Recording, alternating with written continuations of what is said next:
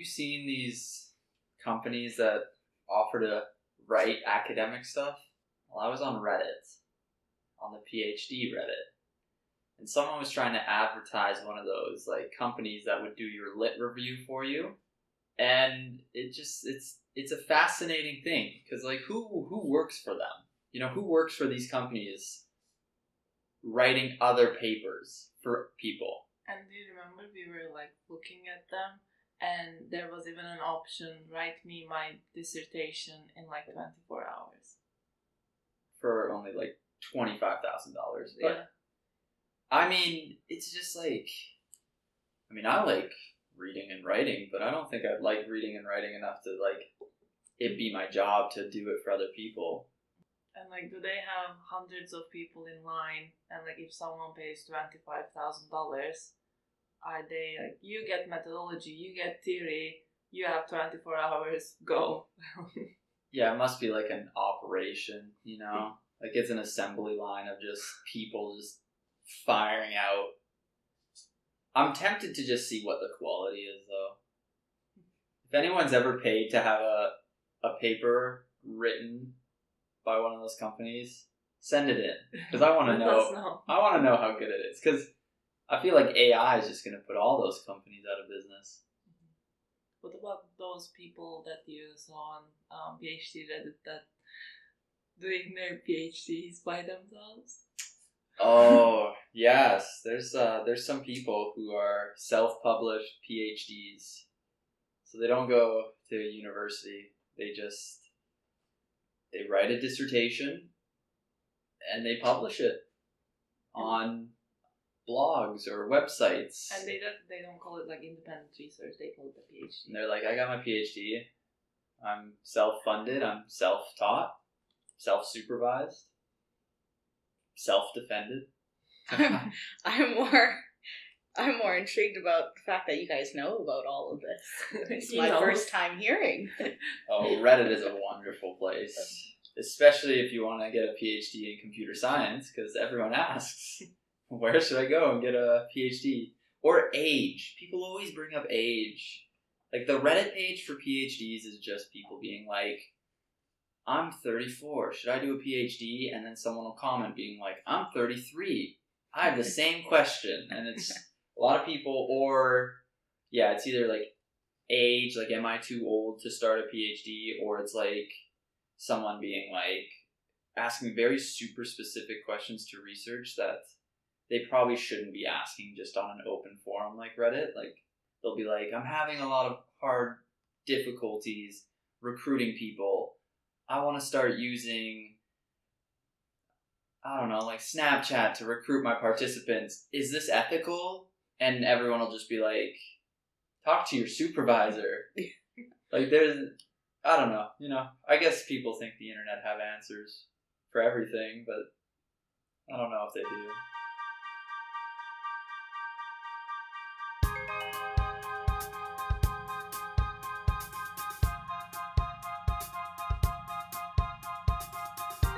Welcome to our podcast, where we talk about grad school. I'm your host, Jeanette. I'm another host, Keaton. And I'm another host, Akin. And we are going to talk about the good, the bad, and the grad.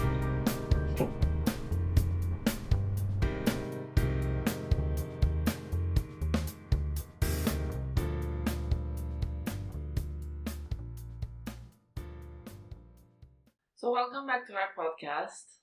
For today's episode, we'll be talking about comparison. If we compare ourselves to other grad students, should we compare ourselves? Is comparison ever healthy? Is it unhealthy? So, let's start with Jeanette. Do you compare yourself? Yeah, I do. Quite frequently, actually. I compare where I'm at in the research to where the other people who I started grad school with. I think I do there's a level of healthy comparison that I'm at right now versus when I first started. I think when I first started, I was doing it in an unhealthy way for myself and who I am. And I was looking at everyone else around me, and I felt as if they were very confident in the type of research that they did. They were confident in all of the different elements that go into making a research project, and here I was sitting with my wonders and tensions, and I was very emotional when I first came to grad school because I was fighting these feelings of how do I engage with participants in a relational way, how do I go about my research, how is my research going to look. I felt very alone. So because I was already in my negative headspace, I was looking outward and I was saying like, oh, this person has it all together, I should be there. Or this person is at this stage of their research, why am I not there? But now I kind of look at it as we're all different and we're all going on our own path. However, there are people that are ahead of me, and I almost look at as it's like, okay, like they got to that point, like I will get there. Or they can do it, I can do it. So my comparison has definitely shifted from unhealthy to healthy, but I don't think it's ever going to go away from me. I don't think it's a matter of if I compare. I think it's like, when am I not comparing?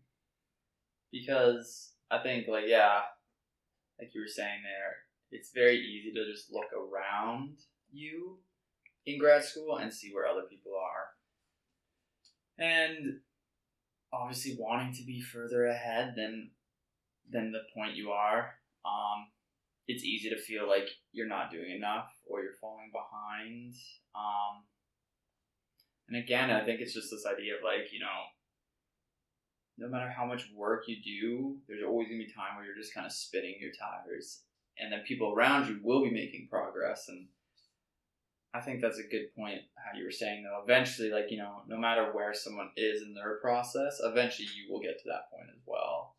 But it doesn't necessarily make it any easier to be like, oh, so-and-so is already, like, proposing, so-and-so is already preparing for their comps. It's like, why am I not there? What am I doing wrong? So you look outwards and you see, and then you start to look, you start to reflect back on your progress and you're like, oh, am I doing enough? And then I think that's where like unhealthy comparisons come in, because how are you supposed to, know the progress that someone else is making? Their research is completely different from you. They're going to progress in a very different way. But it's not always easy to like keep that in mind. So is it always an academic comparison for you that you have in your mind, or is there anything like how they live their lives, or so I have, like, for me, when I see someone and I see them like they're so put together, they seem to have everything under control, they are having this best life, they are, I don't know, staying active, they're doing this, they're doing that, but at the same time they're doing their whole academic stuff. Do you ever get that maybe a life comparison as well, or is it just academic for you? Well, I mean, my office mate went to Turkey this summer, and it just, I mean, I would have loved to have gone to Turkey, but I had to stay and teach, so. You went to Scotland. That's besides the point. No, I think, like, to what you're saying, yeah, I mean, it's always, you see people with what we perceive as their life put together, and it's like, oh, I wish. And then you start to feel lazy because you don't have it all together. I don't know, I also think, like, I'm someone who really, like, tries not to compare, like, life, because, I think everyone has very different lifestyles, and, I think someone that, like, seems to have it all together is, might not necessarily have it all together behind the scenes, and Yeah, I think for me the comparison is a lot more academic, or even like comparing myself in like a future tense too. Like I find myself comparing a lot to like what other like scholars who are maybe also doing their PhD or finishing their PhDs. I compare like, okay, I look at so and so and I see, okay, they're done their PhD. How many publications do they have? Oh, how many like Shirk grants did they get? How many research assistant opportunities do they have? Oh, where are they teaching right now? Where are they doing their postdoc? And so I compare myself in like a future sense to people. And I guess that's not necessarily just academic, because I mean, obviously that also looks at like where they are. Someone's at a really prestigious school and they got a really big postdoc, scholarship to be at that school. I'm like, oh, I'm comparing like how did they get that, and am I going to get there? And again, I feel like sometimes I'm like I can get pretty down because it's like, oh, like I don't think I could do enough to get to that point to be where they are, even though they're only a few years ahead of me. And that should be the answer. Like they are a few years ahead of me, so it makes sense that they do have these postdocs. They do have 10, 20 publications. That makes sense. But again, I compare myself to where I am now. I don't know. You can't predict the future though.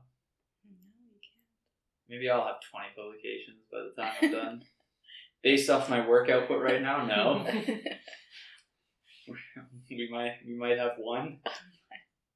I think in academia almost like creates this environment where you do have to compare yourself. It's almost like a requirement. Like I think of, in order for you to get to where you want to be, if you want to pursue a PhD like the two of you are doing and become a professor and teacher, you guys always, I find, throw these things around like tenure track, and I haven't even thought of that. And I think even at that level, you do have to compare yourself because you're becoming competitive, because you need to make sure that you secure that spot or you get those classes. In order to do that, you have to do all these publications. So if you're trying to achieve the same goal as the other people in your program, you're wanting to be better than them because that's what the job is asking of you. So I think it's really like almost inevitable to not compare. And then in my life, I think it's just I will always compare myself to where other people are at. But I also need to understand that I'm at where I'm at for a reason.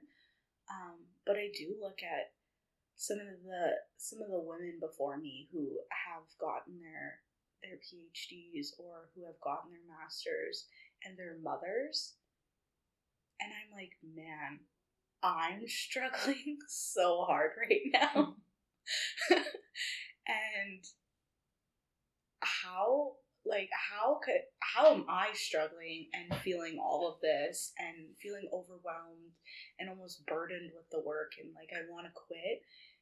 And then there's these women out there who are wives, they are mothers, they are working, and they're also pursuing a PhD or even a master's. And I'm like, man, I shouldn't be feeling like this. And that's where it becomes unhealthy.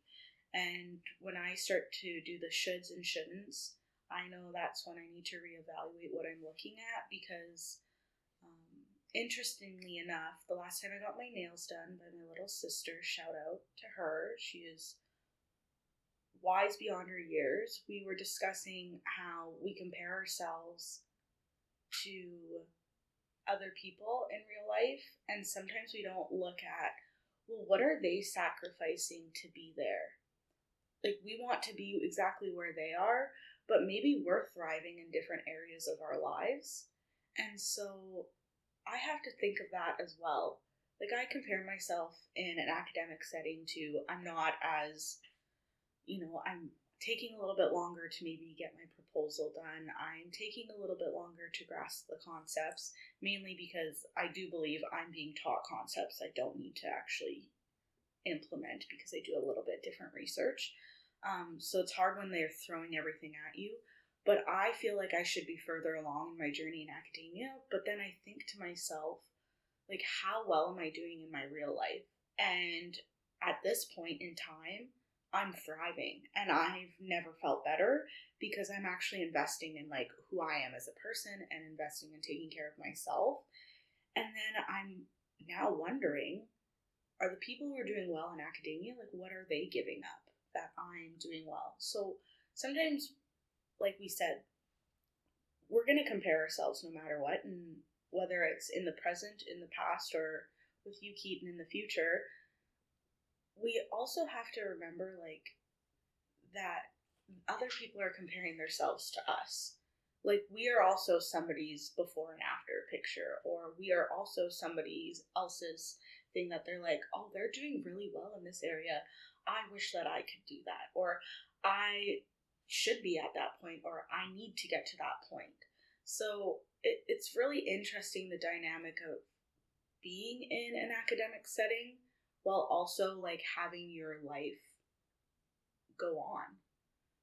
And I don't think you can separate life in academia when you're comparing yourself. There's a hiking-ism for you. Of course there There is. you go. Of course there is. The heaviest backpack is the one you carry. Keep that in mind. I'll keep that in mind. Yeah. Wow. I went on a hiking trip once, and I thought my bag was so heavy. And then compared to the other two guys I was hiking with, my bag was not heavy at all. But to me, that bag was the heaviest bag of all three. Because it was the one that I had to carry up that mountain. So yeah, there's a little hiking-ism for you to keep in mind. I need like a collection. I need to start writing these down in a book so that I can have Keaton's hiking metaphors. You will only finish a trail by taking one step at a time. That's a personal favorite of mine. Wow. Do you say these to yourself as you're hiking? Yeah, I do. He also gives himself thumbs up, so I wouldn't. Motivation. Motivation? Yeah, I guess like thinking about like life comparisons in like academia too is like, I know people who have gone on to pursue like PhDs and like they're at schools that I was like, oh, that's a great school to go to.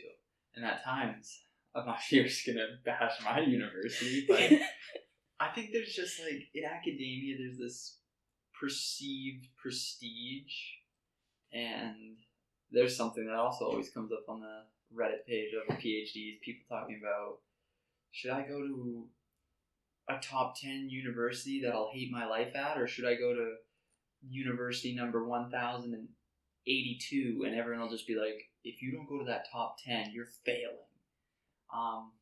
But yeah, I think I like compared myself to like people that I knew in my master's who like went on to go and are pursuing PhDs at like these big prestigious schools and stuff, and it's like it's hard not to just be like, oh, like that's a big school, like that's a school that people look at and are like, oh, you go to this very like top tier program. And then I think, I don't know if people look at where I went for my PhD and people are like, oh wow, like that's prestige.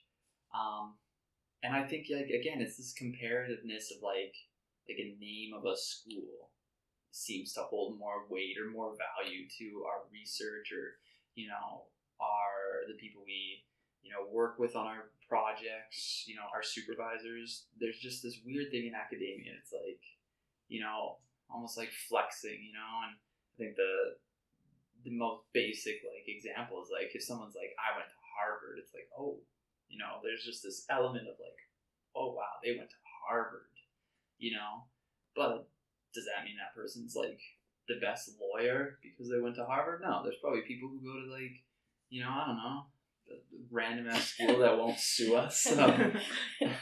San Jose Technical South Law School. I don't know if that's a school. No shade. Just a hypothetical situation. But someone who went to that school could probably be just as, capable at law, if not even more. But there's just this element of, like, this other person went to a very prestigious school. And I found, like, my first year of my PhD, I kind of looked at that, especially when I was seeing people I knew in my master's go to, like, prestigious schools. And I was like, oh, okay, well, it's just this odd, like, reputation comparison that I don't know why it exists in academia, but it does. And I don't think it's right because, especially for, like, our kind of research, like qualitative research, it's not going to be like, the school you went to determines how successful, and I could see that maybe more in, like, kind of a lab setting where, if you go to a school that has, one of the top, I don't know, medical research centers, in the world, and you're doing research there, that makes sense because you're doing, probably the very high level, very, expensive research.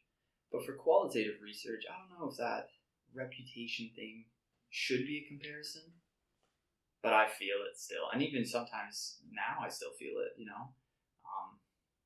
still kind of feel like, like there's people probably look at the school that we go to, especially I know for you at the conference you went to, right? It's like you were meeting people from, like, big schools, big, departments, a lot of grad students, big names and, like, the literature sense.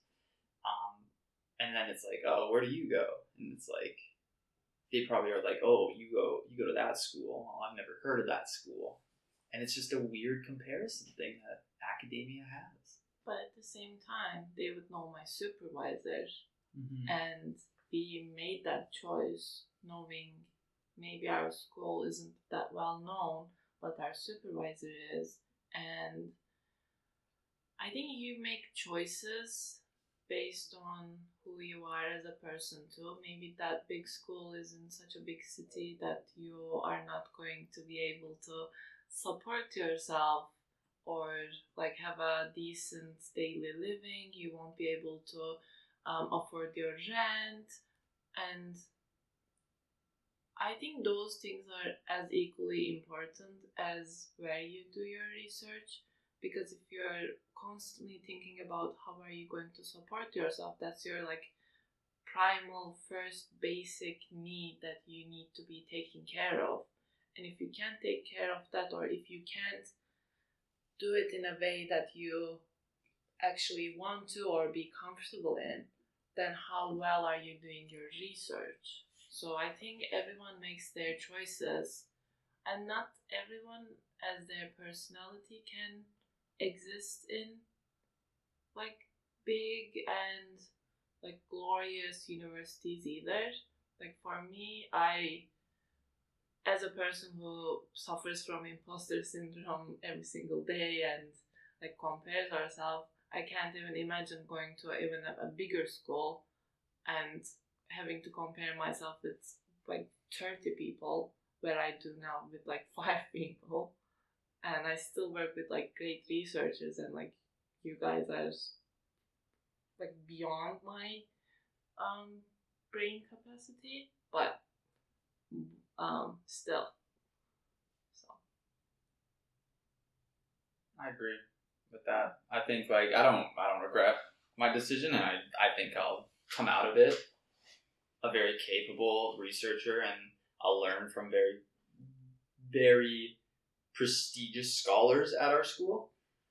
But there is, like, I don't know, like, there's this sense of, like, and maybe again this is, like, that future thing, like, when I want to get start applying for jobs one day, and it's like, are they going to look at me and my school, or are they going to look at someone who went to, like, one of, like, a top 10 school? And I mean, I think I'm in the kind of the camp, so to speak, that I don't think the name matters, but also maybe that's kind of idealistic. Maybe it does matter.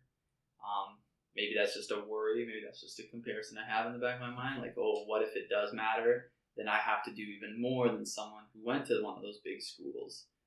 And then it goes back to this idea of like, maybe I'm starting to compare myself, and if they already have this like kind of leg up advantage because they went to a school that is seen as prestigious, or a school that has a lot of a very big department, so they have a lot of connections already kind of built in. They have a lot of opportunities to get involved in a lot of different research. It's like I'm now comparing myself, and they have this advantage over me already. And then I'm like, and then I look at everything else they're doing, and it's like, oh, I feel so far behind where they are. And it's not even like I'm far behind in my own, research progress. It's like I'm just so far behind, like, on the playing field. But should you be working with someone that values just a name? Like, does that the place you usually want to go to? Because maybe you're presenting yourself in a way that, like, this is my research and this is my values and this is what I had at the time. These were my, what I had in my, I don't know, opportunity-wise, and I did my best in these opportunities.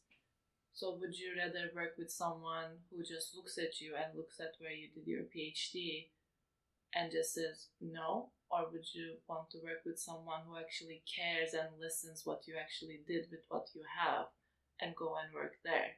Because even for me, when I was applying here, I was a nobody to no one here. But I tried to explain myself to my supervisor, and she listened to me, and she decided to have me here. I wasn't even in the sport management environment here. I was I don't know, I was like Pluto. Yeah, I'm with you on that, where it's like, for myself, I write a lot of self into my research. So I think either way, if somebody looks at me as a person and looks at my research, I want to make sure like those are very like congruent. And so I can easily be like, yeah, like they're going to see myself and they're going to see my research and they're going to be like, oh wow, this is so great. Like, but I think at the end of the day, it's somebody who sees me and sees my strengths and sees the person who I am first. I definitely come from a background in my work of meeting people where they're at and looking at people first and foremost as a person, as a human being, but looking at their strengths. And for me, it's really big that if I can see the strengths and if I'm seeking out a supervisor that I know is strong in the areas that I am more passionate about, I will say, then I also want them to reciprocate that. I want them to look at my strengths and see where they can build off of and where they can push me. And so if somebody sees the value of me as a person and like for my mind, but also for my intentions and for my heart, then I'm more likely going to go with somebody like that. And so I think that's too where I feel behind on the playing field. I don't feel behind in my research anymore because I know my process looks different. And the process that I'm working with right now is meant for me, and it helps me. And sure, I take a little bit longer, just because even who I am is just a slow person to process things. So I'm like good in that avenue, but now I'm like the playing field. I'm like, I don't have a teaching fellow. Like, I don't have a academically driven CV. Like, my CV is work experience. Like, I've worked in group homes, community-based sports. I've worked in after-school programming. I've worked with people like of all ages.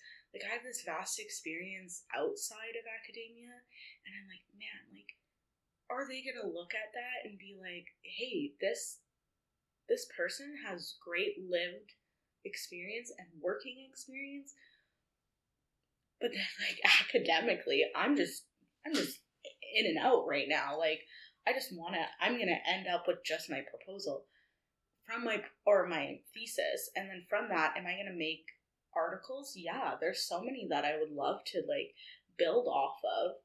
But at the same time, what if that doesn't happen and all I have is my thesis And then I go up against somebody, like if I want to pursue my PhD, right now I'm in the midst of figuring out whether or not that's something that fits me in my life.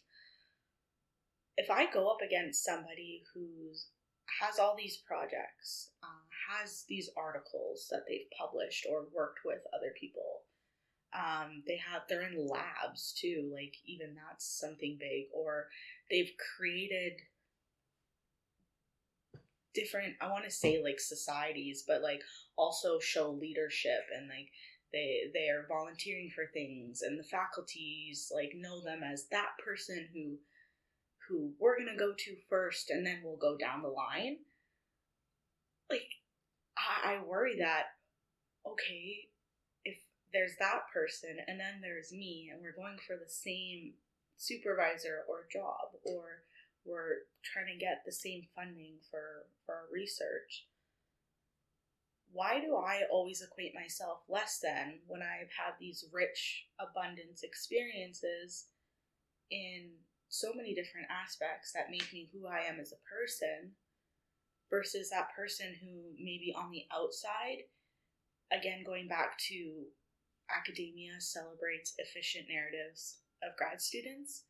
So on the outside and in that institutional space, that person is doing better than me, but in a different area, I'm doing well. I want somebody to see that I'm doing well in those different areas, and that what I bring to the table matters and is meaningful.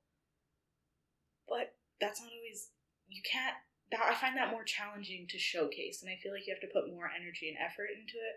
Whereas if you just have a piece of paper, your CV has all these things you've done, all these classes you've taught, that's easy. That's just like you're filling in a template, and that's what I think some people at the higher level who make these decisions look at.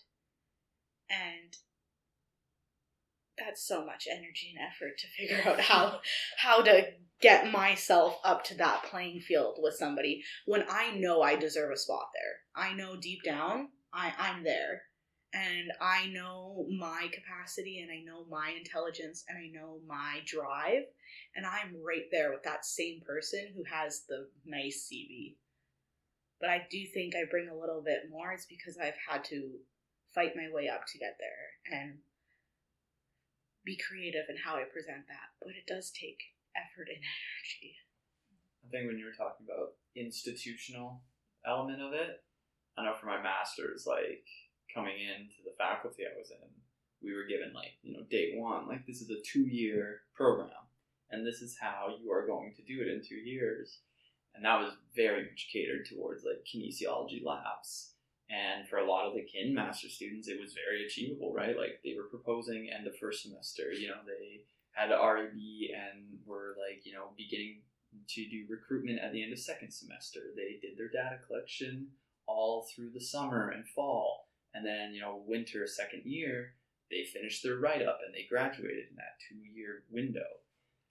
And then for myself and my cohort who, we all were, sport management students, I'm almost positive all of us did, qualitative or at least mixed methods.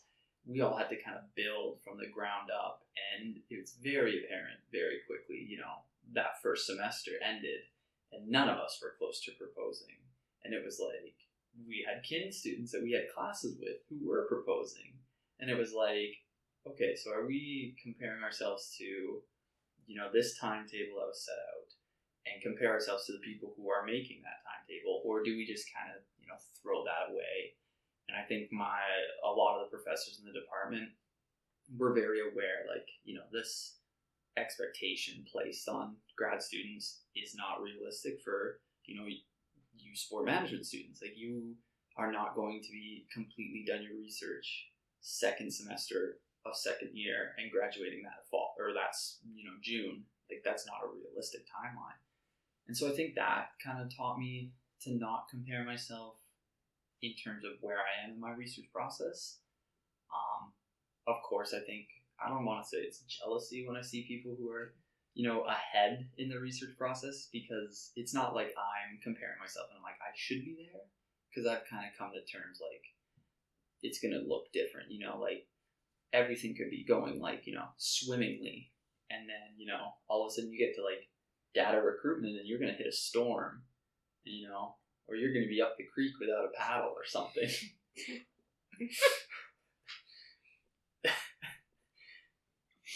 Is that a good one? Yeah, I just wanted to make sure I didn't spit my coffee out all over your table. And yeah, I don't know. I lost my train of thought now. I'm too funny. You're too funny. I'm too funny. Anyways, it's like I don't compare myself in my research process. Like, oh, I should be there. I think, yeah. I don't want to say it's jealousy, but it's like I wish I could be proposing. I wish I could be, like doing my comps the end of the semester. Actually, no, I don't wish that. I don't wish that. I wish I was there, but not having to do it, if that makes sense. But so yeah, I think like comparison and like the institutional element comes into it, because it is kind of like, and there has to be structure.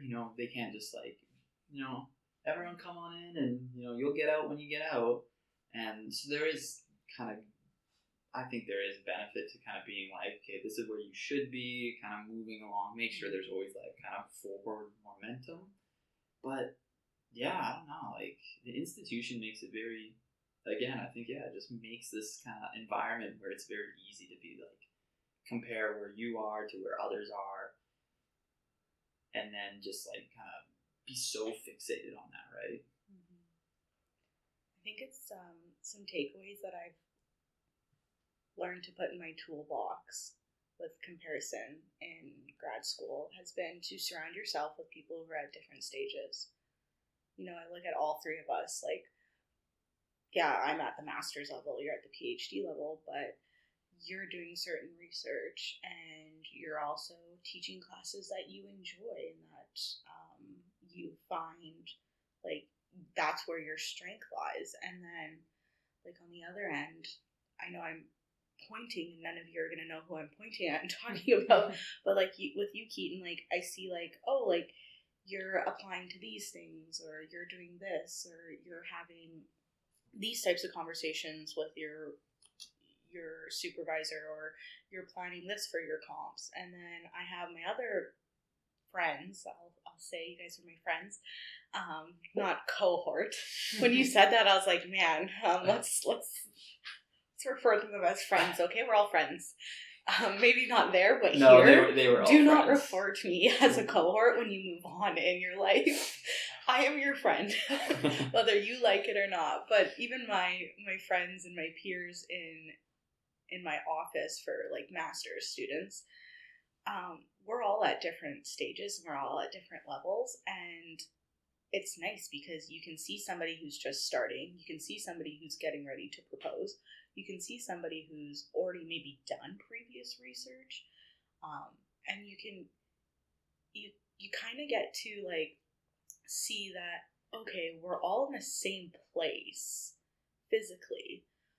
However, we're all at different stages of it. Whereas if you're just hanging out with the same two people, or even just like the one person you compare yourself with, like you're always going to be like, okay, well, they are at that point, I should be there. But if you have like a variety of friends and colleagues and peers who are at different stages, it also like awakens yourself to this idea of, okay, like everybody's at different places and it's okay where I am. Because I know like being, again, I was saying like I was unhealthily, that I don't think is a word, comparing myself at the beginning of grad school because I was in a fragile state and an unhealthy state in my life outside of grad school, and I was comparing myself. And I don't know if you guys feel or have felt this too, but when we get asked like, okay, like why are you in grad school, or why are you doing this, or what are you doing, and then you start to ask yourself those questions and you start to see everyone else around you who's either further in their career as a practitioner or whatever they've chosen.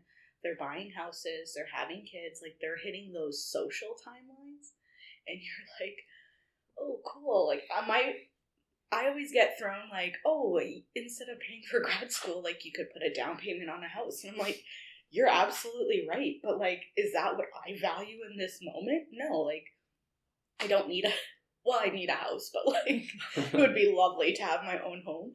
But I'm gonna rent, and I'm gonna just find a space that'll contain myself. So once I got further along in academia, those like social timelines, I wasn't comparing myself as much. It more so switched to like research timelines and academia timelines. But now it's also helped me realize like, okay, I can be at a certain place in my research. All my friends around me can be at different places, and they have shown me that that's okay because they're doing well and I'm doing well and we're all good.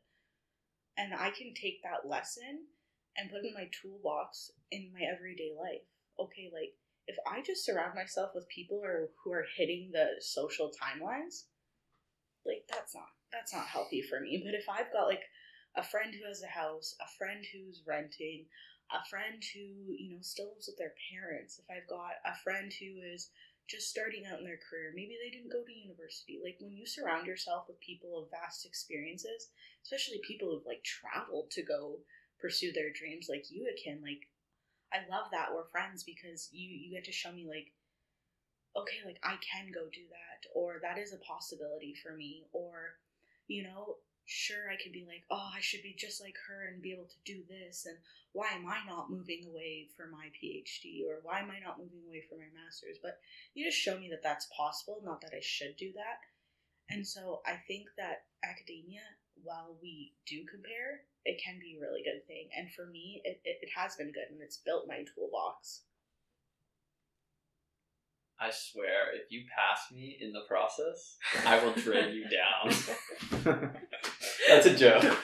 Jeanette's face is horrified right now. I never know with you. You do your comms before me, your computer's ending up in the lake. No, but I do appreciate apologize. I wouldn't. You need a new computer anyways, though. I know, you'd be doing her a favor. Maybe. No, I think it's good to have people at different stages because although I do think it's good that we're I think our supervisor's keeping us very much like moving along at the same pace, because it is kind of a motivator as well, right? Like having people who are a little bit ahead, it's like, okay, what have they done to get there? Okay, I know I'm close to that point, right?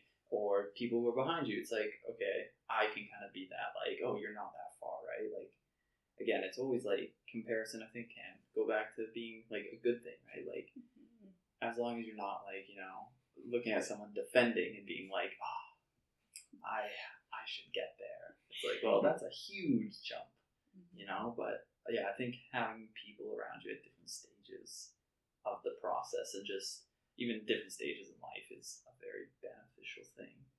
Oh, did I tell you I'm doing my comps next week? Computer gone. Good luck handwriting it. I think the last thing I compare myself with, and I think we've talked about this before, but I compare myself with my research topic a lot.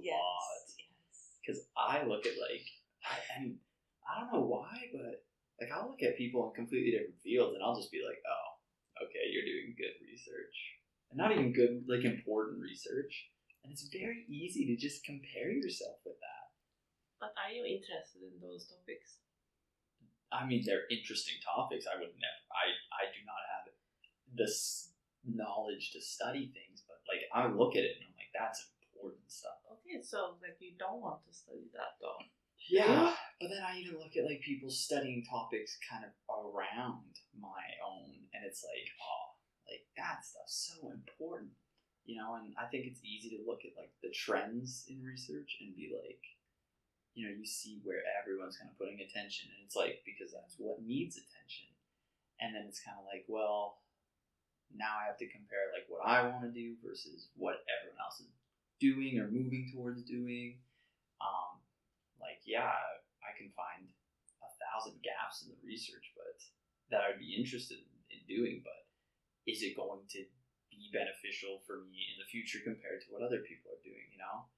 But who says those topics need attention? Like, who says that? Who is them? There's your future self I coming know, out, hey? I know, I'm so stressed. I didn't realize how much you I thought just about live- the future. I live with this future stress. I need to go to a wise person.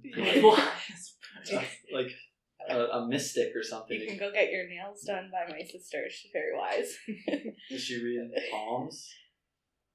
You know what? I wouldn't put it past her. I bet you she could. She'll definitely read your birth chart. But no, you're right. Like, it can.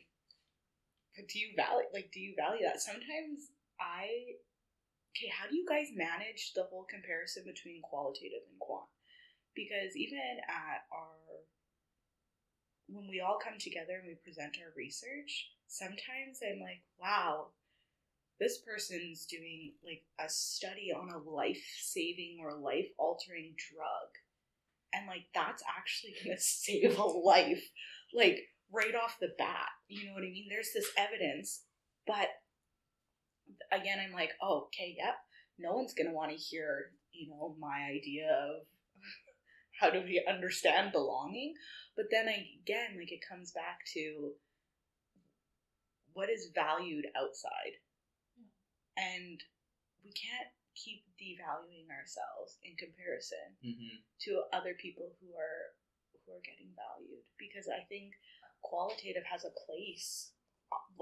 I will defend qualitative through and through. I think it's an approach that brings life into these people. I think there's value in both qualitative and quantitative. And I will always be biased towards qualitative because I think you get like this, you capture this person and like who they are, and you get to like put that out there. But like, how do you guys because it's a comparison that we always do. So how do you manage that?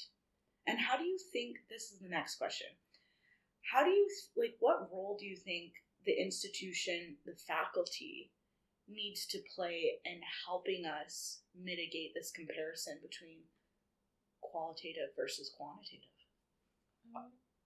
Go Akin. She's ladies first, okay? I usually like accept the fact that like it's their research. Maybe it's more important for the human beings, like, I don't know, well-being. But to put it in your words, I have no business in doing that kind of research. Like, I don't want to. I'm not interested in that. And if I don't want to, am I just going to be like go in a quant lab and save people's lives because that's more like, it's like, do you post something on social media because you think it will get more likes? No, you like me, I post things for fun. And my research is very similar to my understanding of social media. Am I having fun? Am I interested in this research? Mostly. So I'll do that. And I don't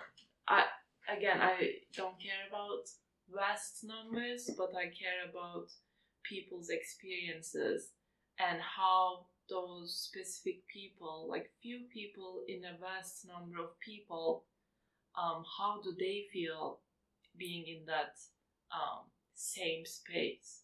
Because quantitative, you look at a bigger number of people and what can we do for these number of people, and you sometimes don't care about the outliers. But with qualitative research, you ask the outliers how they're feeling. You don't just say, oh, let's get rid of that outlier person.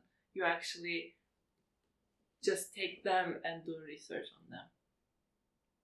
So you're saying you would rather have fun and save Yeah. infinite amount of lives? But she's also saying that she is saving the lives of the outliers. Yes. We're more than just physical beings. We're spiritual, emotional, mental. Like, there's so many domains to wellness. I think, yeah, like, when I compare my research, because I'm really interested in my research, I have fun with my research.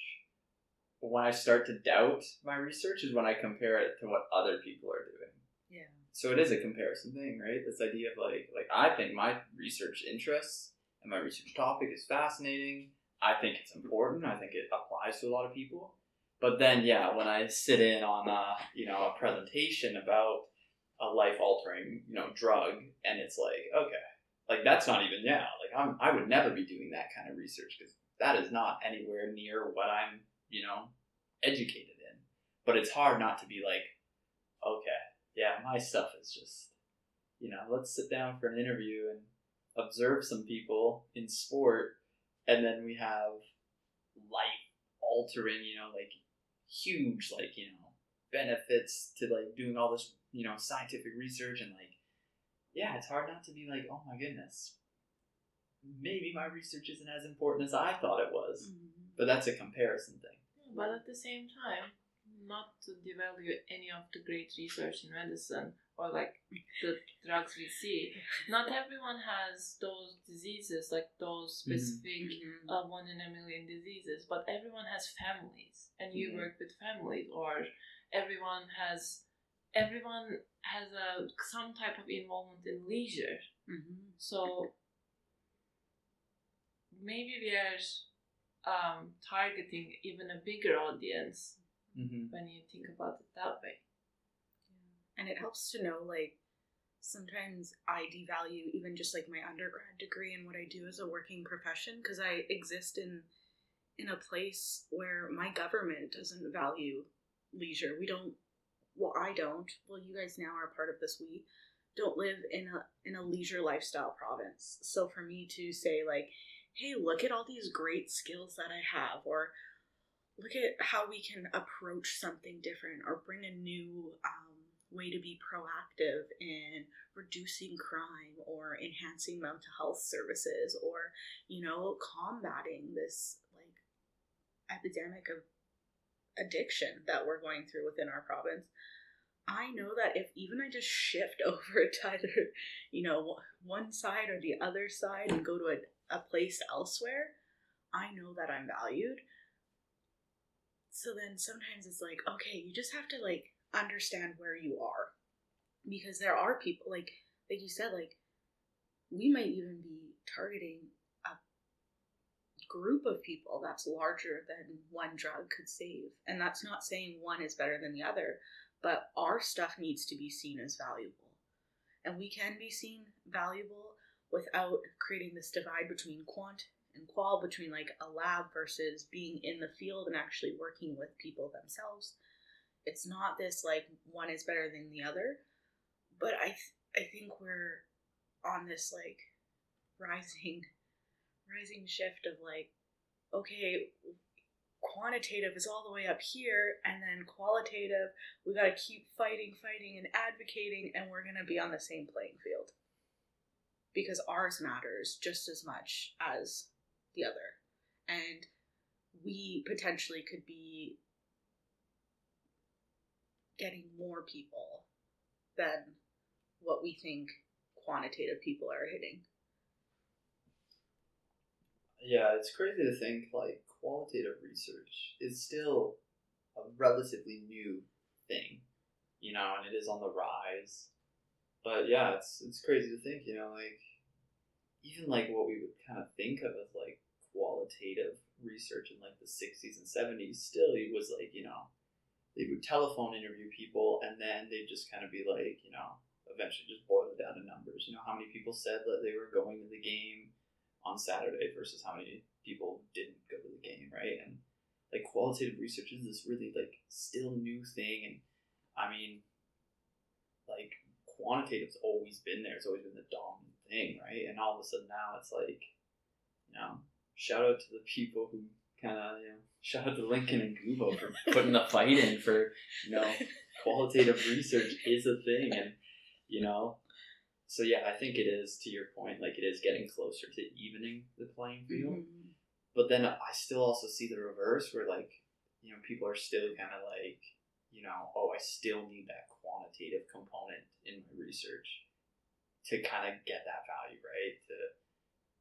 I don't know, like again, like if you're just a qualitative scholar, especially like starting out, it's like, comparing myself to all the big scholars out there, like, do I need to be doing quantitative as well? Like, do I need to be doing mixed methods? Like, there's always just this comparison between like quant and, its dominant place in research, and then like as qualitative, because we see the value in it.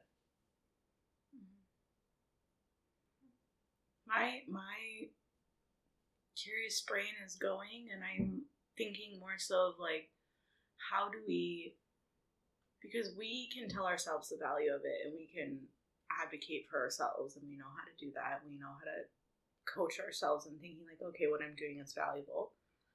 It's almost like, how do we meet quantitative people where they're at to show that like we're valuable? Because the thing is like, over and over there have been these studies within qualitative to be like, hey, this is valuable, this is what we, and I feel like we don't blend both groups. So then it's like, if we keep going at quantitative from like a qualitative perspective and not like meeting them where they're at, then it's like, how are we actually reaching them to be like, okay, like, oh yeah, your stuff is valuable, I see that. And I know some researchers have kind of done that in the sense of being like, what's the story behind the numbers? So they take the numbers and then they show their research that paints this story and this picture. And I'm wondering if like, is mixed methods the way we kind of bring each other together? So although you're like, oh, you know, do I have to be valued as a researcher if I can do all these different approaches?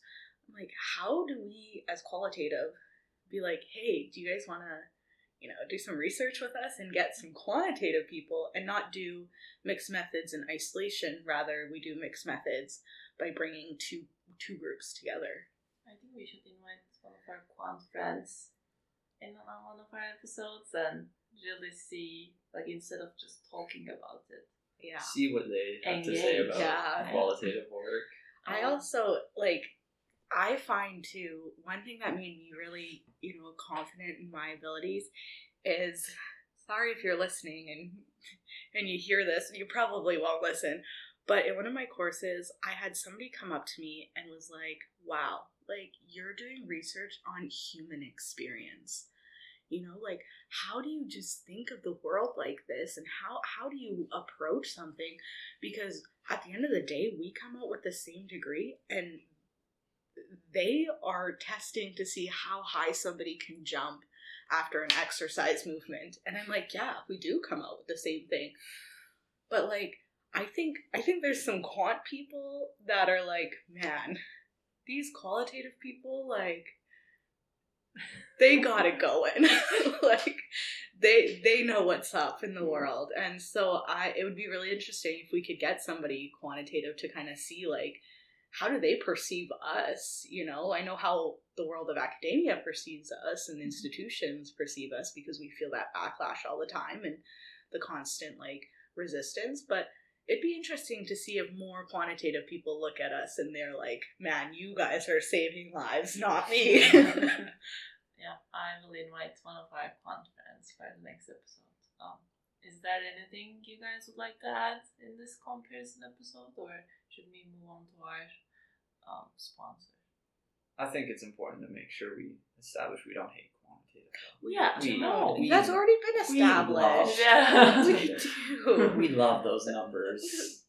I love. Are you numbers. sincere in that? Yeah.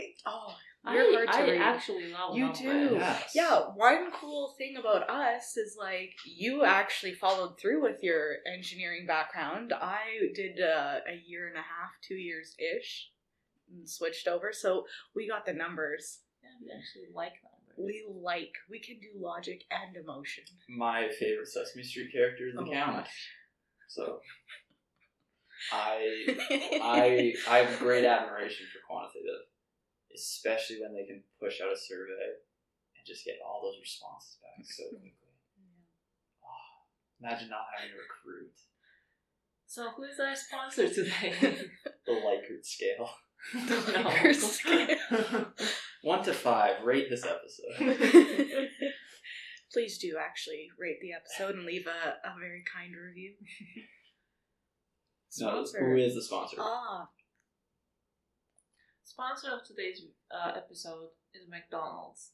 Thank you, McDonald's, for getting us coffee, I don't eat anything there, but Jeanette does sometimes. Sometimes. You should see the points I have. Especially when your ice cream machine isn't broken. I enjoy your coffee, and that's about it. But yeah. So this is kind of like a McDonald's coffee sponsor. No, I'm going to say McDonald's in general. The app is great.